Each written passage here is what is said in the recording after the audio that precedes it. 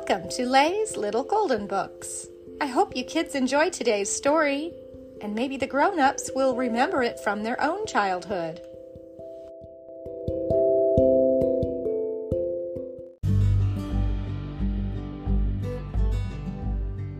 Bugs Bunny, Marooned by Justine Corman, a little golden book.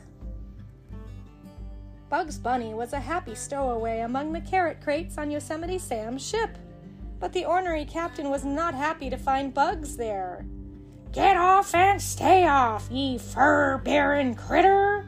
Yosemite Sam shouted, tossing Bugs into a tiny lifeboat, and Bugs was set adrift with only a carrot for an oar.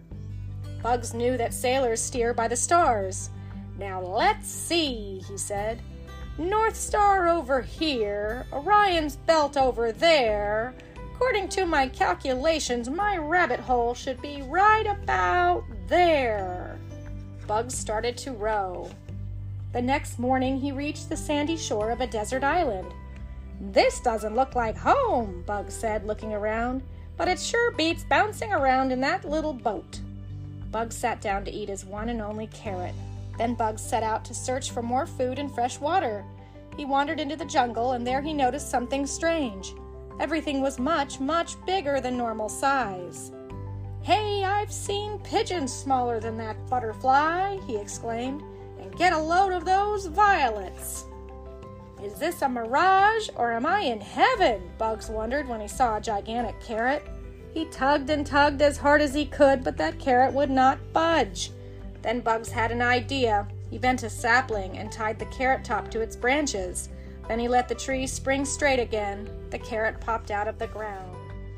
Bugs had hardly taken 2 bites when a strange little man in a white coat stepped into the clearing.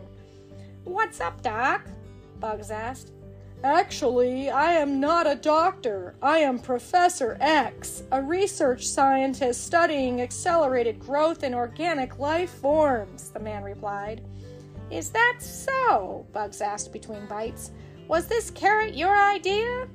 "Yes," said the man, rubbing his hands together. "I was hoping to trap something tasty with it, and here you are." "Tasty?" Bugs asked, chomping nervously on the giant carrot. "Yes," said Professor X, licking his lips. "I am so tired of coconut soup, coconut custard, coconut milkshakes.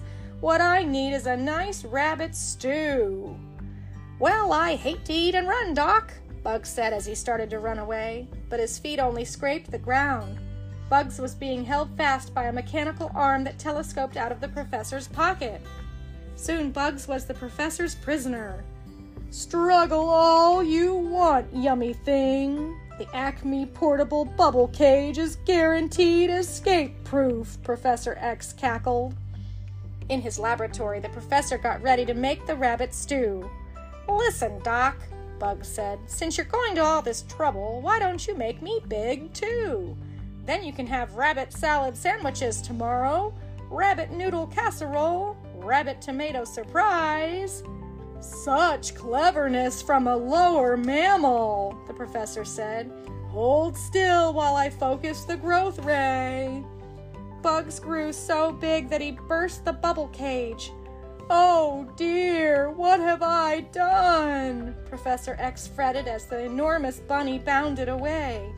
"Bring me the rabbit, Malcolm," the professor commanded his giant dog. "And be quick.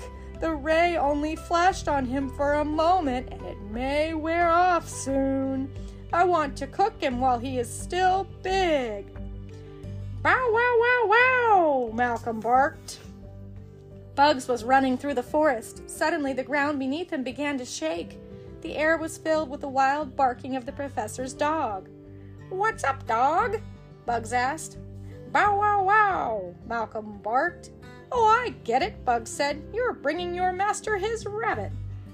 Bugs blinked his eyes. "Rabbit?" Bugs needed a way to escape.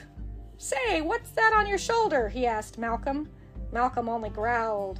"Not falling for that old trick?" Bugs asked. "Go ahead, let it crawl up your neck. See if I care." When the dog turned to look over his shoulder, Bugs jumped away, kicking Malcolm with his big hind feet. "What a dope!" Bugs laughed. Fell for the old over-the-shoulder trick. Suddenly, Bugs heard the sound of giant wings. He turned just in time to see a tremendous owl about to pluck him up in its terrible claws. "Uh-oh," said Bugs. "Owls eat rabbits." Bugs looked down and saw Malcolm chasing after them. That gave him an idea. "Say, Doc," he said to the owl, "why would you want a skinny old rabbit when there's a plump, juicy dog right over there?"